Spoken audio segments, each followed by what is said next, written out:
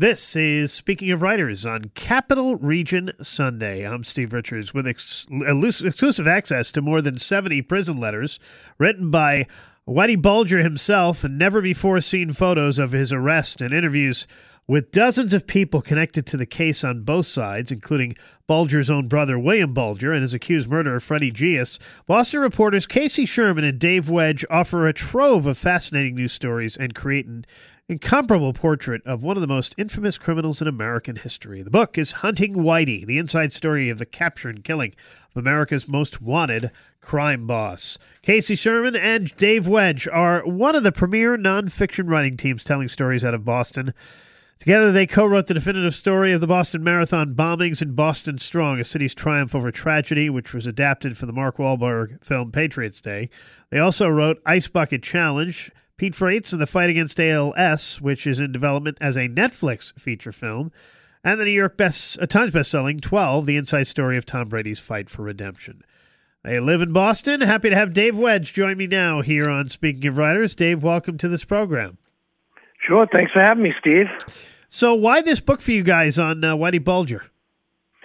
So Casey and I were, reporters in Boston for, many years, and we covered the Whitey Bulger saga for many years, as most reporters who worked in Boston did. No reporter that's ever worked in Boston didn't at some point have some sort of brush with that case. So myself, I was a reporter at the Boston Herald. I started there in 1999. I worked there for 15 years. So I wrote dozens and dozens of stories about the Bulger case over the years, and never really thought I'd do a book on it because there's been a lot written about it, and Black Mass and all that stuff, The Departed. So I had other books to work on, as you just described, that me and Casey did. But that all changed when Whitey Bulger was murdered in a prison in West Virginia in 2018, October.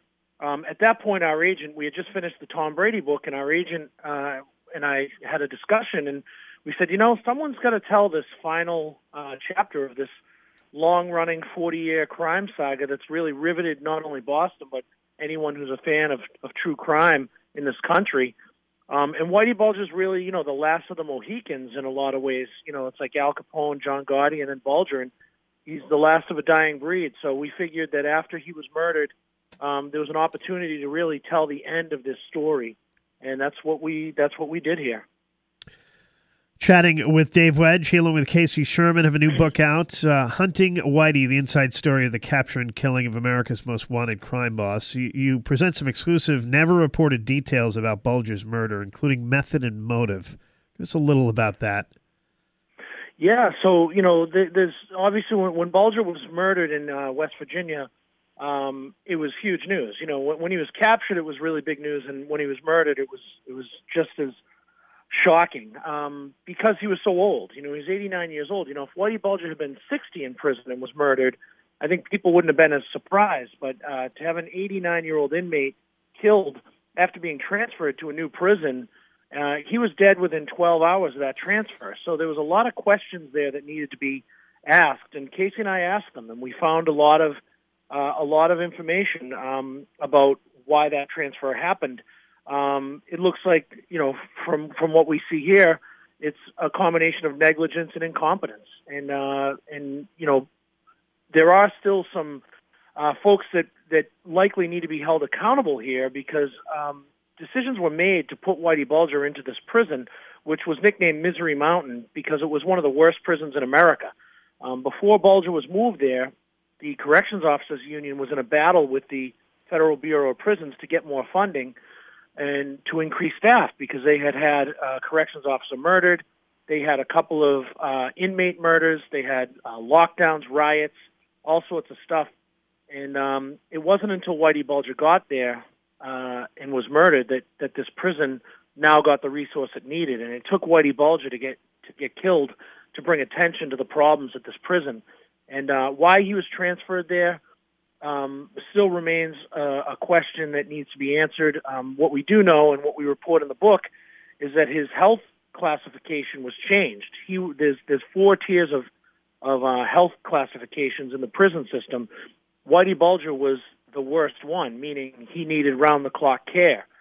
before he was transferred to Hazleton, Misery Mountain, that categorization was lowered a level to level 3, which cleared the way for him to be transferred. Now, there was no reason to change the health classification of an 89-year-old inmate that was in a wheelchair, multiple heart attacks, needed nurses around the clock, but they still did that, and he was moved from the prison in Florida up to Hazleton really under the cover of night and was put into general population. And as I said, he was dead 12 hours later. Chatting with Dave Wedge here on Speaking of Writers. He, along with Casey Sherman, have the book out now, Hunting Whitey, The Inside Story, The Capture and Killing of America's Most Wanted Crime Boss. Let's talk about the capture. How did this guy evade capture for nearly 2 decades, Dave? That's the other piece of the story that really made us want to write this book was, there's been some books that have touched on his life on the run, and there's been some news stories and little details, but we really wanted to dig in on that side of the story because we really were fascinated by the fact that, a guy in his 70s and 80s with his girlfriend, who's, a decade or so younger than him, could really assume these fake identities and slide around the country under the radar. What did they do every day? Well, what we found out was, they moved to New Orleans and they lived in a real rural bayou town, and they befriended a local family there that had no idea who Whitey Bulger was.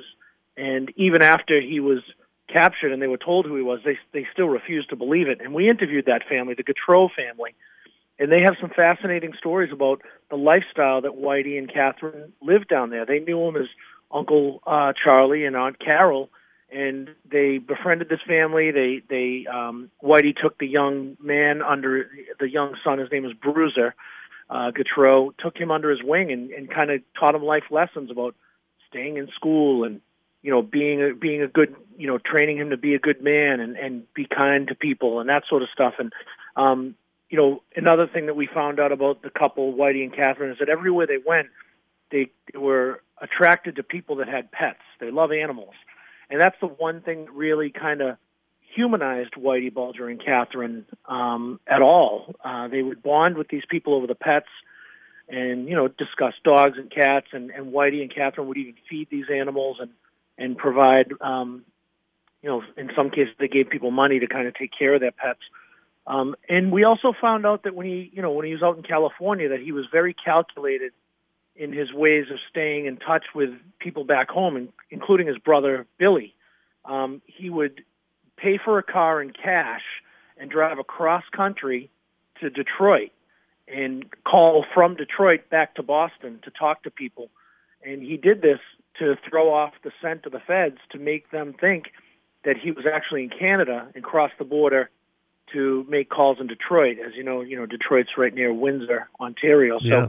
So those are the kind of things we found out about Bulger. And look, he was a student of crime, and he was also a student of being a fugitive.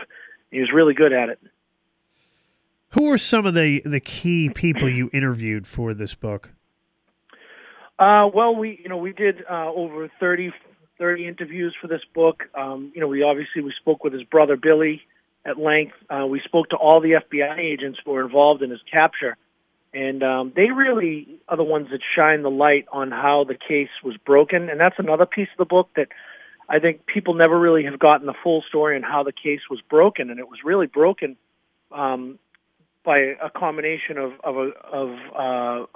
luck and smart moves by a new group of FBI agents and U.S. Marshals that were put on the case late in the game. And this was after years and years and years of the FBI office being accused of being corrupt and not wanting to find him, to the point where many people thought they were hiding him on purpose because they were afraid if they found him of what he would say.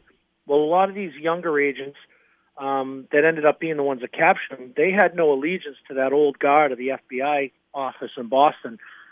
They wanted to dispel this myth. They wanted to break that stigma and capture this guy once and for all to restore the dignity of the FBI office and uphold justice. And that's what they did. And the way they did it is pretty amazing. And we lay it out in the book. And the key decision that was made by an FBI agent named Noreen Gleason, who decided, you know what, we got to look for her, not him.